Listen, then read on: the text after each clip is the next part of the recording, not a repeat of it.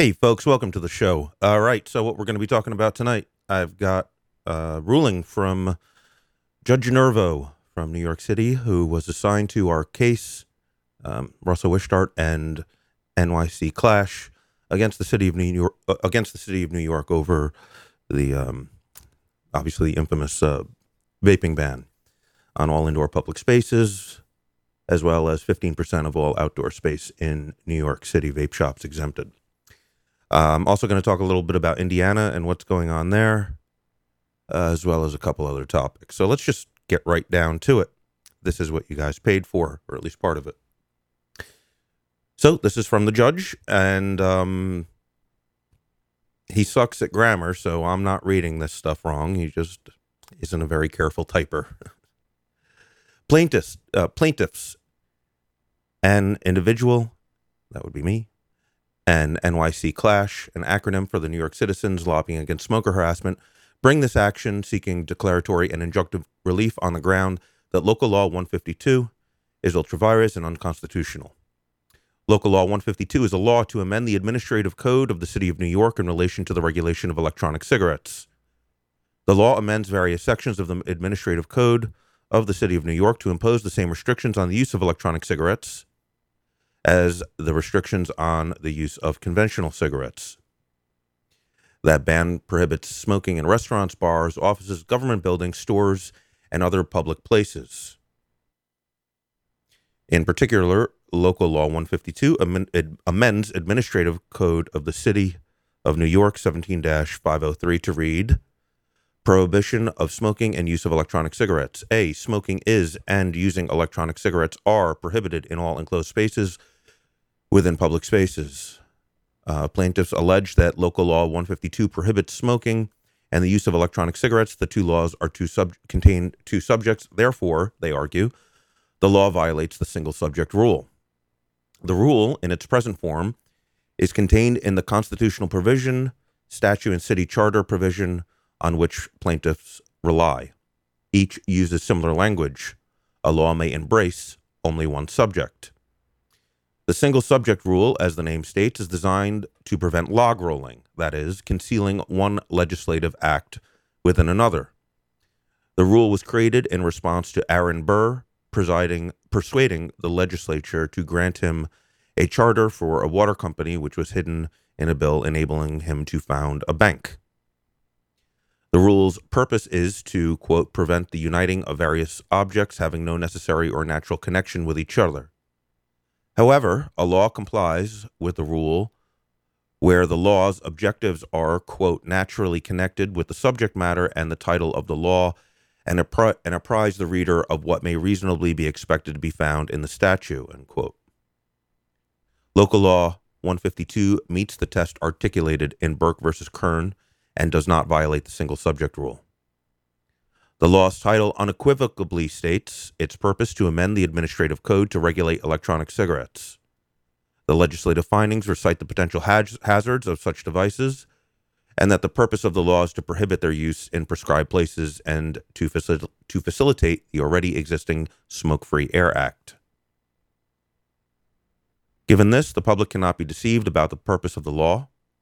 Moreover, all the provisions of the law show a single purpose, that is, to regulate e-cigarette consumption in the manner as the law regulates tobacco-burning cigarettes. Both are nicotine delivery devices, and both are being prohibited with some statutorily defined exceptions. Thus, the law does not conceal unrelated matters. Local Law 152, as the City Council's legislative finding states, is to prevent the interference with and enforcement of the already existing Smoke-Free Air Act. The findings state that the use of electronic cigarettes is visually similar to the smoking of cigarettes and has already been observed in locations where smoking is prohibited, creating concern and confusion that threatens the enforcement of the Smoke-Free Air Act. The use of electronic cigarette devices in places where smoking is prohibited may increase the social acceptability of smoking, particularly for youth, potentially undermining the enormous progress that has been made over the years in discouraging smoking. Reading the title of the law, the council's findings, and the body of the law, one can readily see that the sole purpose of that law is to treat conventional and electronic cigarettes in the same manner. The components of the law are naturally connected. Regulating both devices in a single piece of legislation does not violate the one subject rule. Separate pieces of legislation are not required to regulate each device. The use of the word smoking in relation to conventional cigarettes and the word use in regard to e-cigarettes does not, as plaintiffs argue, change this single subject law into a dual subject law. At best, this argument raises a distinction without a difference. Local Law 152 does not become invalid merely because a cigarette is ignited by fire and an e-cigarette is ignited electronically. This constitutes the decision and order of the court, dated May 8th, 2015, the Honorable Frank P. Nervo. So there you have it, folks. There's obviously bad news and good, well, and maybe not so obviously good news in this. Well, here's the neutral news. This is exactly where we would have been pretty much no matter what, because we would have been moving forward with an appeal either way. And by that, I mean, if Mr. Nervo actually read our complaint, which it's dubious if he actually did, based on what he wrote there, and ruled in our favor, the city would be appealing and we would be back in court. Obviously, Judge Nervo did not agree with us, ruled against us, and of course now we, Audrey Silk's organization, NYC Clash, and myself will be proceeding with an appeal. I'll have more details. I'll probably just have one of our lawyers on in the near future once we have everything hammered out and exactly how we're going to proceed with the appeal. But here's the good news. It's always good to win the first one. But the manner in which he ruled against us is as good as it could be, as good of a news as it could be with regard to an appeal. And the reason why is that, well, I think Audrey said it best. I'll read what she wrote to me and the lawyers. This is a total disregard for what the Smoke-Free Air Act was intended for. The act is not intended to regulate a device, but the product of the device. Our core argument, to which he gives no mention at all, not even to deny or disparage it. And that's completely true. We had a specific argument. He completely ignored it. A little bit more from Audrey. The court ruled on our lawsuit today, and it was not in our favor. Our lawyers, our co-plaintiff Russ Wishtart, and I all agree that this judge was totally out to lunch in arriving at his decision, because it's like he didn't even read our suit. Only 2 pages, of which I read all of, only 2 pages to conclude something that bears no resemblance to the case we make. Our lawsuit, she's talking about the lawsuit that NYC Clash did many, many years ago against the smoking ban. Our lawsuit against NYC's indoor smoking ban in 2003 garnered an 83-page opinion in comparison. Again, Mr. Judge Nervo couldn't be more bothered than a very poorly punctuated and grammar atrocity in 2 pages. It's literally like he sat down and wrote it in 15 minutes. Audrey continues, I feel like he almost worked on our case in his spare time, like thumbing through a magazine you feel obligated to look at, but can only leaf through at your own convenience and then toss it down, only glimpsed rather than thoroughly read, and say, good enough, I at least completed the chore. We will appeal. I'd have written sooner, but by coincidence was to meet with our lawyers in regard to our NYC Parks appeal today, and that kept me busy. Obviously, I agree with Audrey 100%. And again, the good news is that, you see, to get in I don't want to get too technical into this because I'm going to let one of our lawyers come on and do that at some point in the future. But the appeals process, there are several stages. And because this judge basically ignored our entire reason for our complaint, for our lawsuit, it's going to make it that much easier for a appeals court to actually accept it. He set such a low bar, we can walk in and say, well, here is the argument that we made. He ignored it. So the chance of them actually hearing the appeal, I believe, and again, I'm not a lawyer, I'm a layman, but because he basically ignored our core argument, did not address it at all, I think the bar is set so much lower for a higher court to even accept our case. That said, this is perhaps, what happened was perhaps even if Judge Nervo did actually take the time to read our complaint and address our argument, it was kind of a long shot to have a ruling in our favor this first go around. We were expecting an appeal. It's almost a better result that this has happened in the way that it did. The city, their response was anemic, and his response was even more so. We'll have a much better chance of getting an opinion in our favor in a higher appeals court, which of course we're doing.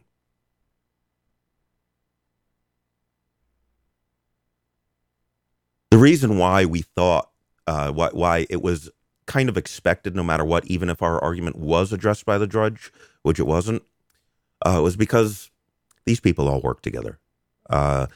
These judges, these people who we sued the city of New York, but we also specifically sued the speaker and the NYC council. These people all work in the same buildings. They see each other every day. They're friends.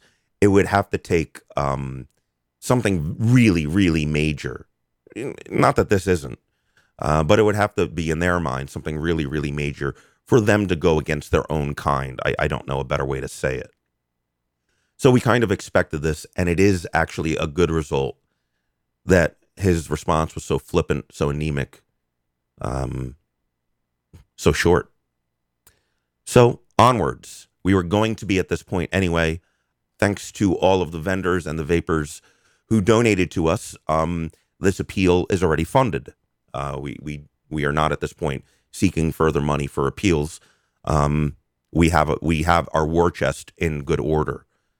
So onwards, upwards, and on to the next stage. And thank you so much for everyone who donated. We're just getting started.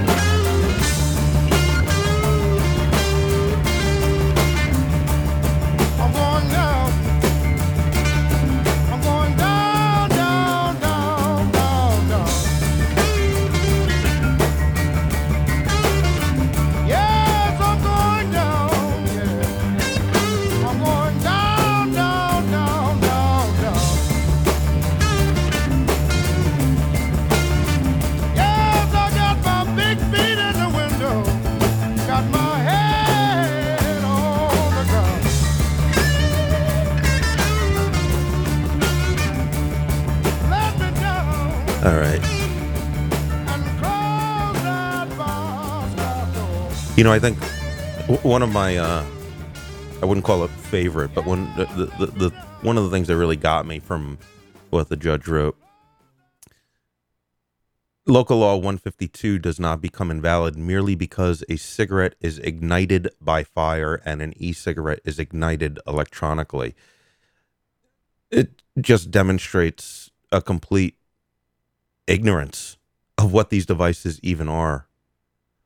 Furthermore, and I don't know if this is something that can help us in the future. I suggested it to the lawyers. I don't know if it's useful or not, but he states that both, and when he says both, he means both traditional tobacco cigarettes and electronic cigarettes are nicotine delivery devices, and both are being prohibited, et cetera, et cetera. We know that's not always the case. Many vapors use zero nicotine, and I don't know if that's something we can use to attack or to use in our appeal, but it's yet another example of him just demonstrating a complete ignorance. And we have, of course, all of this was laid out in our complaint.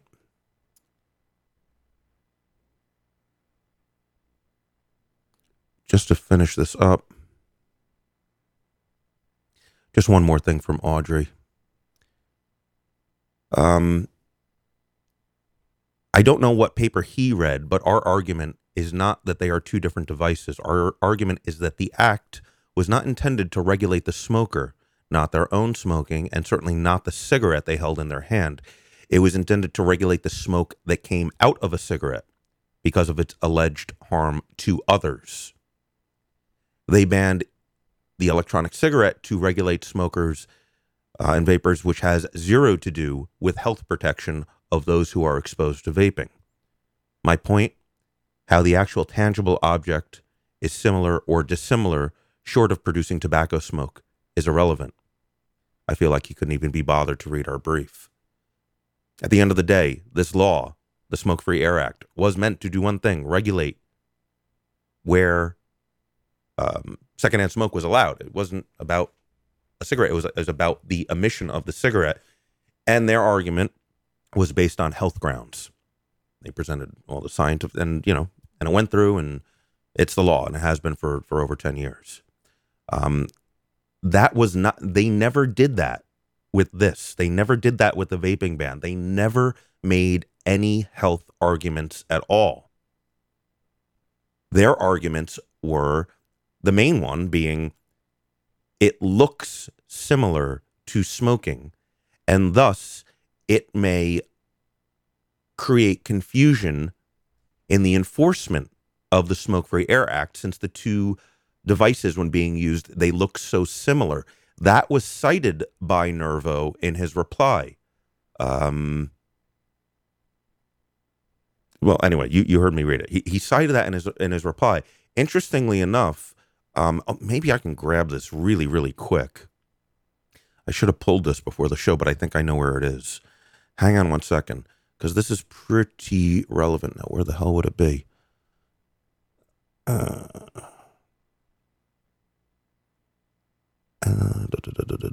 Okay, so here, check this out. So that was one of the major, I can't believe I found it that quick. That was one of the major arguments that the city made, right? Since these two things look alike, their argument is, well, somebody could be vaping, and then other people would just think it would be okay to smoke, and it would create a problem in the enforcement of the Smoke-Free Air Act. Well, who would know more about that better than the guys who are in charge of the NYC Hospitality Board, the organization that represents bar owners, club owners, restaurant owners, et cetera, et cetera. He came to testify, and the health council heard this testimony, which I think is quite relevant to bring up again now, since the judge specifically cited this. This is what they had to say about difficulty in enforcing the Smoke-Free Air Act due to people vaping.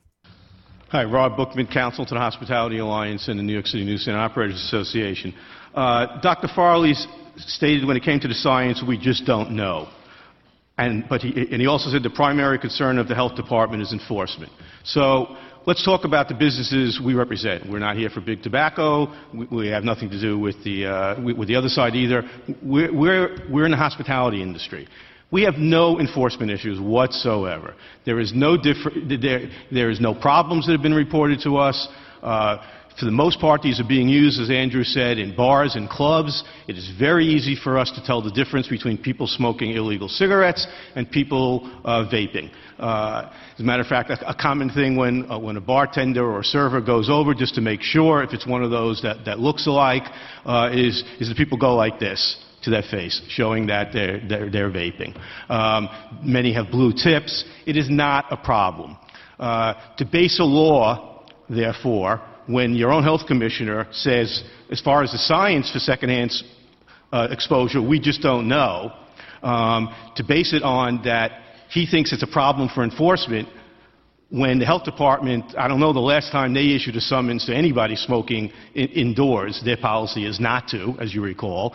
We are the enforcers of the Smoke-Free Air Act, and we do a great job, according to the Health Department, in enforcing it, and we have no problem whatsoever in allowing people to vape in our establishments and telling the difference between smoking and vaping.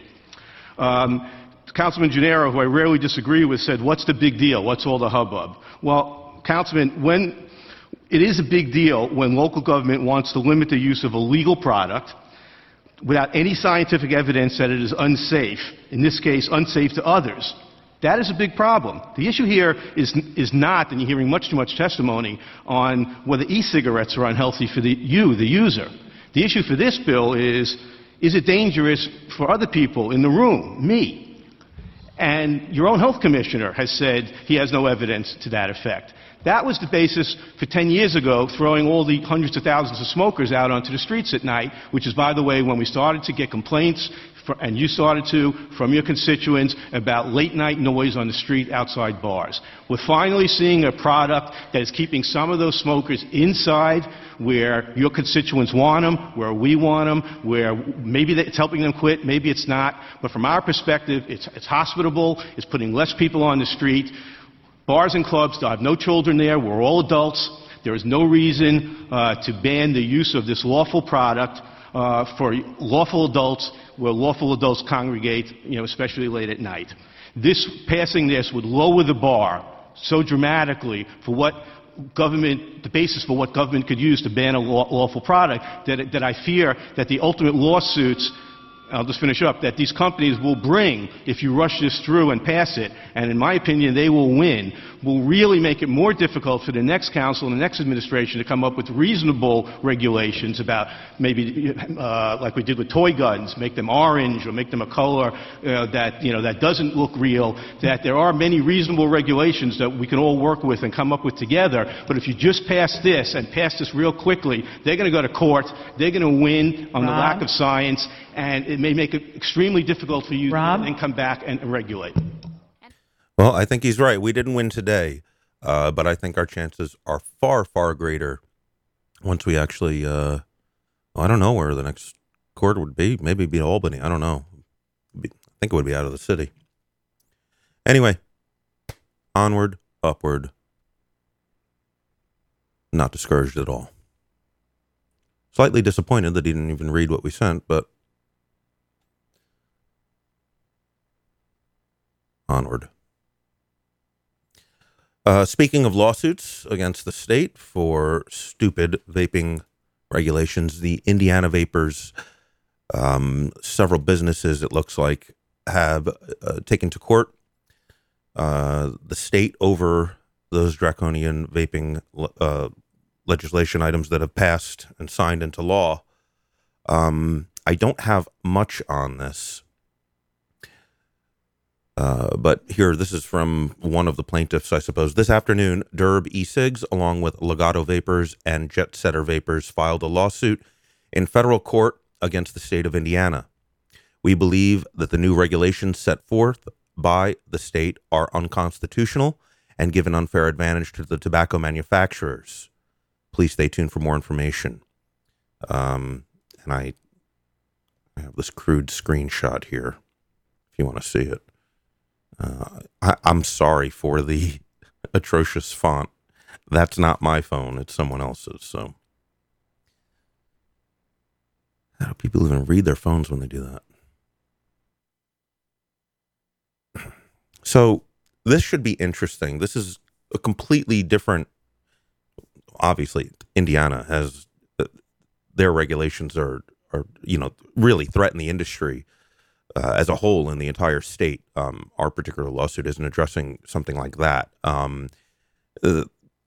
Most notably, there is not going to be a single e-cigarette. I'm sorry, there will not be a single e-liquid manufacturer in the country, much less the world, that will comply with these Indiana regulations to sell into Indiana. In other words, in order for the regulations that they're putting on the e-liquid manufacturers in Indiana are all these crazy things, 24-hour surveillance, ridiculously expensive security locks, keeping samples of batches, like all this stuff that would put Indiana e-liquid manufacturers out of business for sure. But on the other hand, there is not going to be anyone from people from out of state would have to comply also. That's part of the law. So if you make e-liquid in California or New Mexico or wherever, you would have to comply with all this stuff just to sell into Indiana. Now, obviously, e-liquid manufacturers in Indiana, they're probably doing most of their business in Indiana, probably to brick and mortars and the like, and et cetera, et cetera. They have to comply with this to stay in business. They have to, or they can move out of state. Which, well, that's what I would recommend at this point. I'm not saying don't fight this. I'm just saying go buy a new warehouse in the meantime. But what e-liquid manufacturer out of state is going to go through all of these ridiculously expensive things just to have the privilege to sell in Indiana, where they may do very little business? They won't do it. Of course they won't. So, I guess there are. I guess with that angle, they could be going for something with like the Commerce Clause, which could work. That could definitely work. But I have a feeling that if a court would hear that, they could just strike that out of the law, perhaps. I don't know if they're going to strike all of those horrible regulations out. They might just strike them out for out-of-state manufacturers. I'm not sure. I don't know what they would do. Another argument that they may be making, again, I haven't seen any of the papers from their lawyers, but they may be alleging that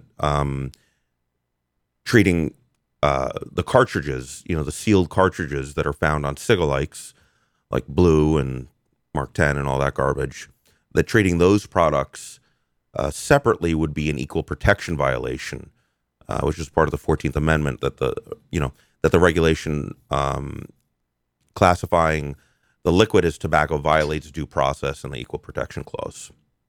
We'll see. It'll be interesting, but boy, it's not looking good over there. I mean, this is kind of the Hail Mary. I mean, it's signed into law at this point.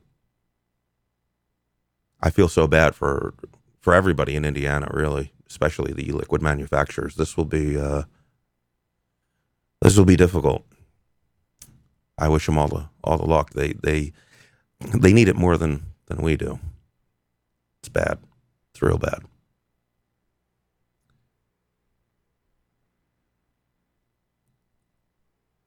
So I made a T-shirt, right? Everyone knows on this program, I am talking about police abuse every week because there's news stories every week. Well, I'm going to hold off on the actual police abuse stories and just talk a little bit about what I did, which was simply to print a T-shirt. Now, what I did, I didn't do this to be, I didn't do this to be controversial, although I thought many would think it was, and what happened was anything but. The T-shirt, which you can see and actually buy here, I ended up just putting it up on a website so people could buy it, because people kept asking me when I was walking around with it, where do I buy that? So you can see what it looks like there, and it's quite simple. It shows the symbol for the NYPD, the one that they have on their sleeves, and it says above it, the largest terrorist organization in New York City. I don't believe that. Well, I believe it to be a true statement, with some caveats. So let me just read to you what I wrote, because when I went out and wore it, I was kind of prepared for people to, I don't know, engage me in a negative way, and the exact opposite happened. So I wrote this up. Let me just read it to you here. I made that T-shirt. And wore it for the first time on Friday. I was fully prepared for people to engage me with negative comments. I was completely unprepared for what actually happened. Most of this happened on the subway. I took a ride about 20 miles round trip into Brooklyn and met up with a friend to play snooker. When I ride the subway, I have my headphones on and I wear a baseball hat. I don't make eye contact with strangers. I rarely get approached for conversation on the subway, except sometimes by tourists who are lost and need directions. I was approached about 15 times on the subway, plus another 3 or 4 times on the street. I regret not keeping a log so that I have an exact number. Keep in mind that every time someone wanted to talk to me about the shirt, they would actually have to tap me on the shoulder or gesture at me because I had my headphones on. That's a higher bar than the typical "excuse me" or "hey man" to begin a conversation. Every single interaction was a positive one.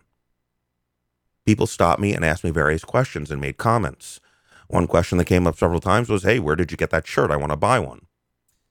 I wish I could have told them where to buy one, but I just made one for myself. Now you can. At the time, I didn't have that. I didn't know about that service. One type of comment took the form of, "Hey man, that's a great shirt," followed by them telling me a story about how they were harassed or arrested or roughed up by the NYPD. I had to take 2 trains to get to the snooker club, so I was standing on 2 separate subway platforms waiting for the J and the N. On 2 occasions, I saw someone from across the platform waving at me. I took my headphones out to hear them say, "Great shirt" and "Awesome shirt, man." These were the only times that anyone has made any contact with me from across a subway platform, which is about 30 feet away. I noticed one guy banging on the window of the M when it stopped at Essex Street. He was giving me a big thumbs up. One person told me that he loves the shirt, but that I've got balls for wearing it. I asked him what he meant by that. He explained that I may be putting myself in danger because the NYPD may harass or harm me if they see it. I think he might be right, and I think that says it all, really. First Amendment protected speech being responded to with violence by law enforcement shouldn't be a concern. That didn't happen. That said, I didn't see any cops on my trip, and I hope it won't. That said, I think he may be right that it may be a legitimate concern. It should be unthinkable. The people who talked to me were from all races or colors. That said, all were men except for one woman. I was approached by a white man, mid-40s, who had 3 young children with him. My first thought when I saw him was, all right, here we go. Just be polite to the guy and don't argue. He was the first of many who asked me where he could buy the shirt for himself. I didn't make the shirt for the sake of being controversial. Clearly, the reactions indicated that it's just the opposite. This is not a controversial opinion. This is the mainstream opinion. I don't think the statement on the shirt is provocative or offensive. I think that the statement on the shirt is true. While it should be obvious, the statement is not about all cops or even all police departments. The statement is about the NYPD. Many people have an idea of a terrorist as being someone who uses violence towards the goal of hurting or killing people. That's not all the terrorists do. They seek to cause damage in many forms. Many times their goal is to cause economic destruction. Sometimes they imprison people who have harmed no one because of political views or other reasons. The constant threat of living amongst terrorists causes fear and emotional distress. Terrorists are not afraid of breaking the law to accomplish their goals, and they do so regularly. Terrorists don't have a problem lying in court while under oath. How do you feel when you're driving at or below the speed limit and you see an NYPD car in your rearview window? Exactly. The NYPD has committed all of these offenses and many more. They have killed nonviolent citizens. They have thrown innocent people, many of them photographers, in jail on trumped-up charges. They extract revenue from people who have committed no act of force against any other person. In fact, the NYPD has done that over 100 times since I began reading this. So when I say that the NYPD is the largest terrorist organization in New York City, I'm making a true statement based on facts. Does the NYPD help people? Yes, of course, every day. Does the NYPD hurt innocent people? Yes, sadly, every day. Not all cops are bad.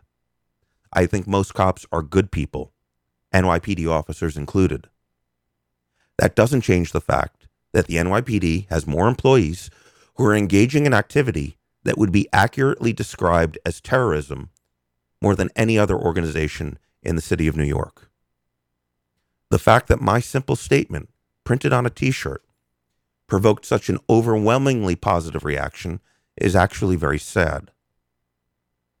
My experience is not a scientifically controlled poll. but I think it's very telling. The citizens of New York City are fed up with the NYPD. We are tired of the harassment, the petty tickets with exorbitant fines, the oppressive broken window policing. We are tired of reckless behavior and blatant disregard for the law by those who we pay to enforce it.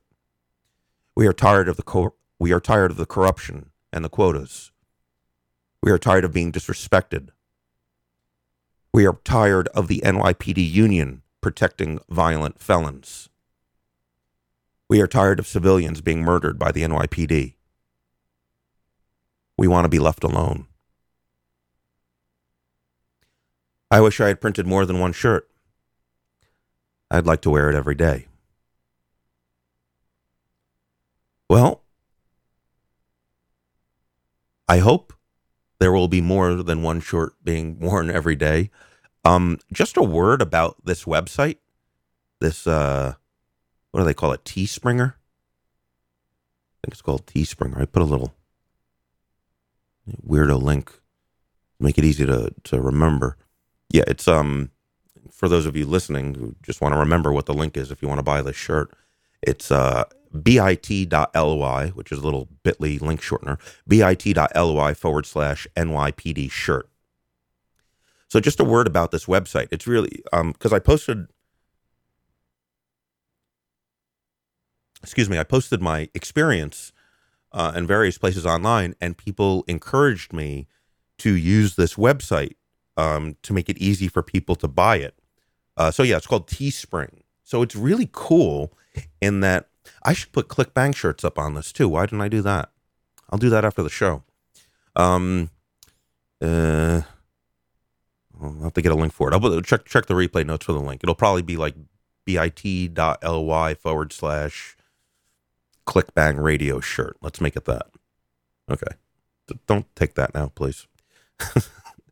Anyway, the website is really cool. What it allows you to do is make whatever kind of t-shirt you want, and then they ask you, and then you offer it and whatever. I've got this one, this NYPD shirt.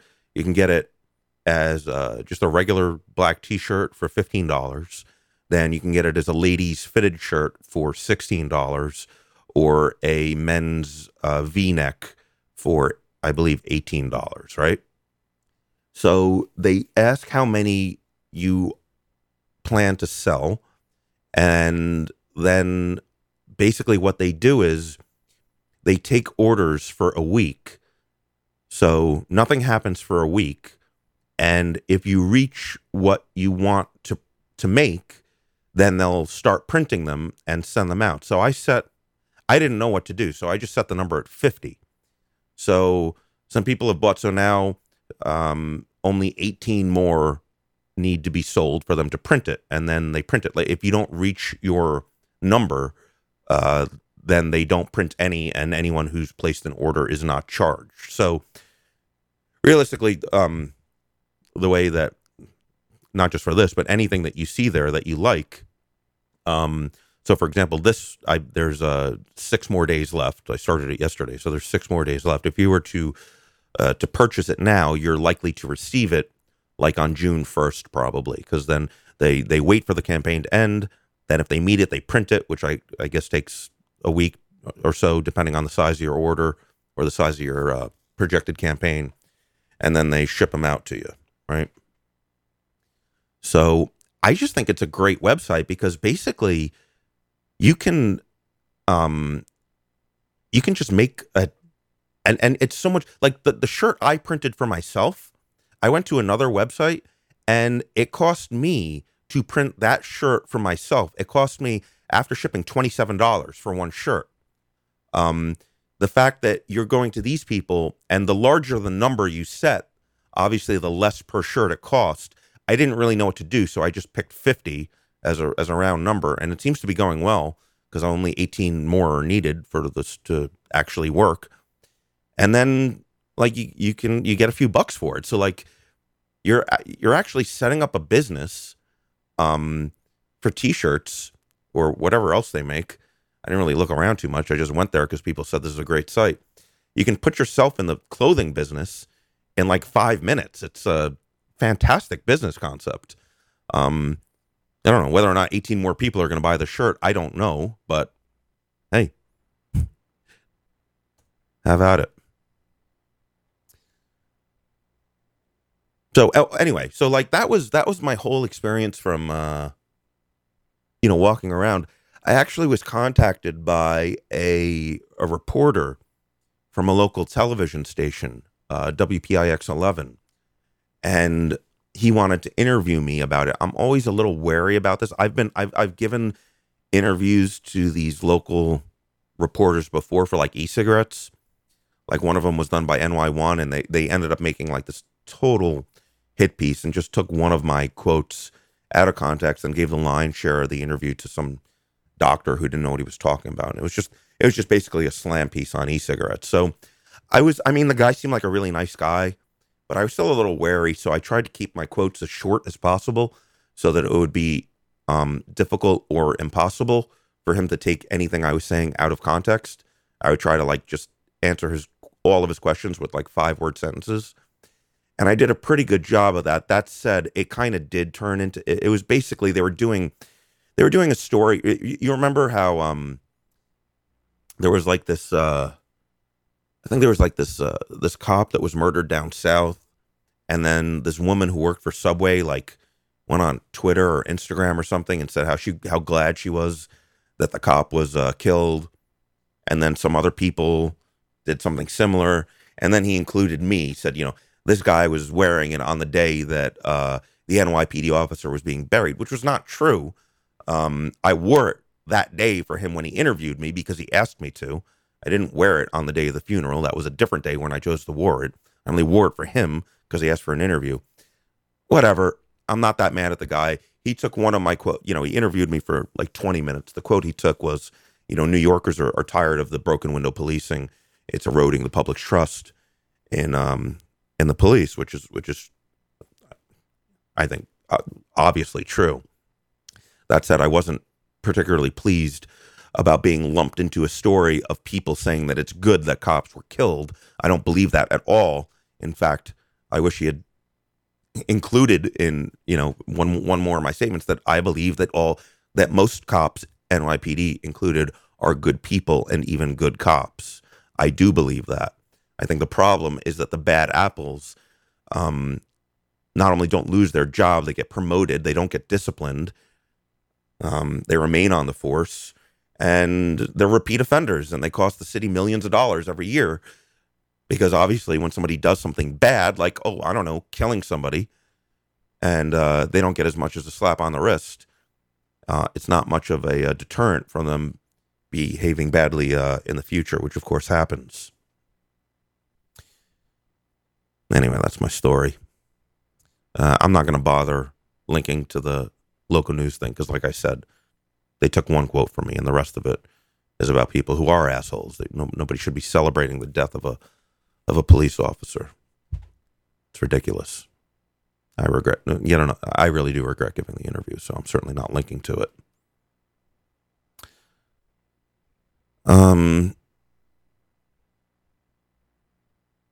Here's something just kind of like way out of left field here. It just, I think what the thing about, we talk a lot about law and, related to all kinds of topics on this program and others here on VP Live. One of the things that I don't think people really understand or even think about is the fact that people making these laws, it starts decades before. It starts with the work of philosophers. I don't think people really understand how important and how influential philosophy is in the actual creation of laws, just because it's so far removed from a chronological perspective. Most of the laws that we live under today are actually because of a man named Immanuel Kant, who was around hundreds of years ago. Most people don't know who he was, what he thought.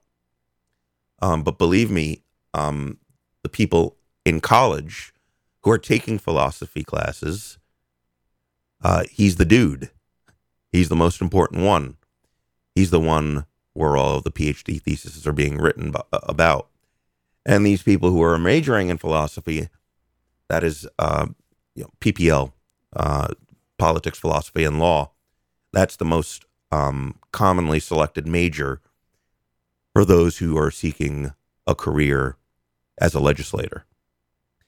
So they're well versed in dominant paradigms in philosophy. Sometimes they start hundreds of years ago, like Kant. Sometimes they're starting now or 10 years ago, which, influences these people into how they make law and how they see people's rights and all that stuff.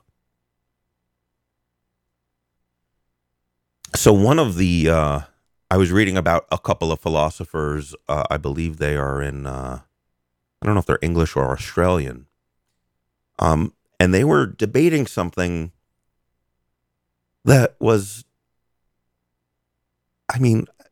how anyone would even have this concept, let alone an influential professor, who is paid to think, who is paid to write about philosophy, how this concept would ever enter someone's mind. It just it totally blew me away. Now, what these two philosophers were discussing was, how do we eradicate these huge disparities in the privilege that's given to children, right? Now, one thing that they discussed was, well, if the differences in the privileges that children get are caused because of disparities in the means of different families, that is their socioeconomic status, why not just remove the concept of the family altogether? That is, all children who are born become the property of the state and are raised by the state. Now, that's not their idea. That's not an original idea. That was originally raised by Plato. So we're talking about thousands of years ago. And, they say, well, that wouldn't work out so well, but really, why wouldn't it? And obviously everybody knows that people who are raised by the state, because there's no one else to raise them, that doesn't work out so well. So they never really give a good reason why that shouldn't be done. It sounds like they would like it, but I guess they don't want to. I don't know. They say, well, we don't want to go that far, but let's look at other things. Now, one conclusion that they come to is to completely abolish any private education. Now, that doesn't just mean sending your kid to a private school. That would also include, if your kid goes to public school, getting them private tutoring on the side, at home, on the weekends, whenever, because it is your heightened economic status, your greater wealth that allows you to do that. And to them, that's clearly an abuse of what you have, and creates this great difference, this great imbalance in the children and the education that they receive and how well they will do with life.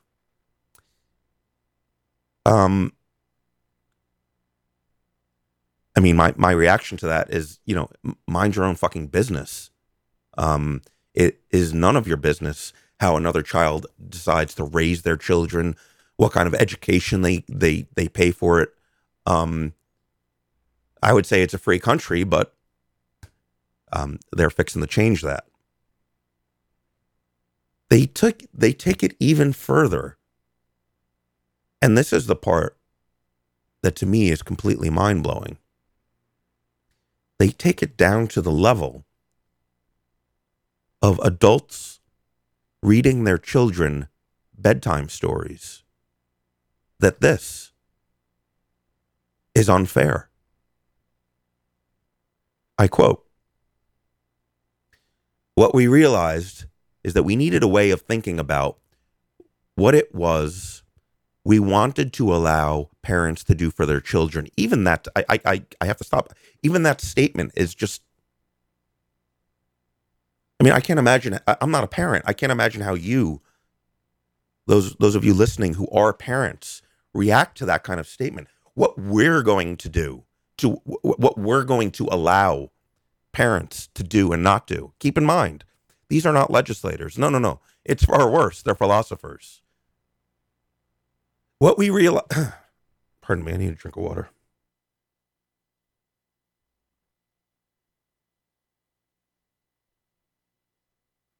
Pardon me. Quote, what we realized we needed was a way of thinking about what it was we wanted to allow parents to do for their children and what it was we didn't need to allow parents to do for their children if allowing those activities would create unfairness for other people's children. The test they devised was based on what they term familial relationship goods, those unique and identifiable things that arise within the family unit and contribute to the flourishing of family members. For Swift, there's one particular choice that fails the test. Private schooling cannot be justified by appeal to these familial relationship goods, he says. It's just not the case that in order for a family to realize these intimate, loving, authoritative, affectionate, love-based relationships, you need to be able to send your child to an elite private school. In contrast, reading stories at bedtime, argues Swift, gives rise to acceptable familial relationship goods, even though this too bestows an advantage.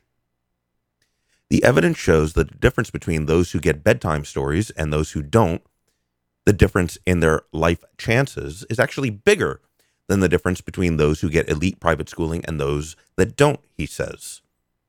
This devilish twist of evidence surely leads to a further conclusion, that perhaps in the interest of leveling the playing field, bedtime stories should also be restricted. In Swift's mind, this is where the evaluation of familial relationship goods goes up a notch. Well, you do have to allow parents to engage in bedtime stories activities, and in fact, we encourage them because those are the kinds of interactions between parents and children that do indeed foster and produce these desired familiar relationship goods. Swift makes it clear that although both elite schooling and bedtime stories might both skew the family game, restricting the former would not interfere with the creation of the special loving bond that families give rise to. Taking the books away is another story. We could prevent elite private schooling without any real hit to healthy family relationships. Whereas if we say that if you can't read bedtime stories to your kids, because it's not fair that some kids get them and others don't, then that would be too big a hit at the core of family life. So should parents snuggling up for one last story before lights out be even a little concerned about the advantage they might be conferring? I don't think parents reading their children bedtime stories should constantly have in their minds the way that their children are unfairly disadvantaging other people's children, quips Swift. But I think that they should have thought about it occasionally. These people are being paid to think about these things. So, for you parents out there, I guess, according to Swift and this other dickhead, think twice before you read your kid that final bedtime story. Or before you read one at all. Because you may be bestowing some unfair advantage over the kids who have parents that don't do that. There are people that are paid to think about this sort of thing. Wow. I remember when I was a kid, I went to public school. But my father would sit there with me and he would, I don't know, I think it was better than any kind of private tutor that could have been bought. I mean, my father's a fantastic writer. And that was the thing he helped me with the most. Even I had more problems with math. He helped me the most with English because he was so good at it. And just writing in general. I got I'll never forget this one paper he helped me with. It was about It's about one of the, I believe it was a war between Indians and the U.S. states, and I remember it was called The Last of the 100 Years' War, and after he helped me write it, and by helping me write it, I mean also giving me additional resources that were not in the history book that we were given at school. I had a paper that I brought to school and brought to Mr. Feldstein's class. And Mr. Feldstein took that paper and it didn't just say, this is a good paper. He learned more about the incident than he actually knew. Because I think my father wrote some sort of thesis on the 100 Years' Wars going on. And he used my paper that my father helped me with quite a bit, to create a completely new lesson plan for the class, creating, new knowledge that wasn't even available in the book that we had. So I don't know, there's, I guess, an anecdotal example of evidence of private outside tutoring leading to the betterment of the education of all the students in a public classroom. Perhaps something that these two philosophers didn't think could happen. Rising tide. Right. What's that fucking quote? Shit.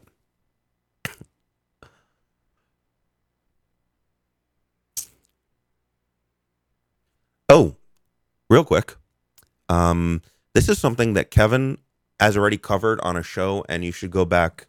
You can listen to an interview he did with the guy, but just so that you are aware of it, this is a great way to save money on vaping stuff. This fantastic website is called vapecrawler.com, and basically it's so easy to use. Like anything you're looking to buy, you just type it into the search field for the site, and it just gives you like a bunch of sites that are registered with him, and any site I can just contact him and be listed in his, like, I don't know, his computer magic, and it just gives you all the price. So like if you are interested in buying an iStick 50, you just go to the site, you type in iStick 50, and it gives you all these prices on all these websites, and you can see where you can find the best price for a product. So anyway, I just wanted to mention it, as it was something I heard on Kevin's show that I think would be valuable to, I don't know, any vapor that buys stuff on the internet. It couldn't be easier to use. And if you want to listen to that interview, Kevin did it on a show he did a few weeks back. I think it was the one with the vaping bogan. So interesting guy, great website, and simple as buy, easy peasy.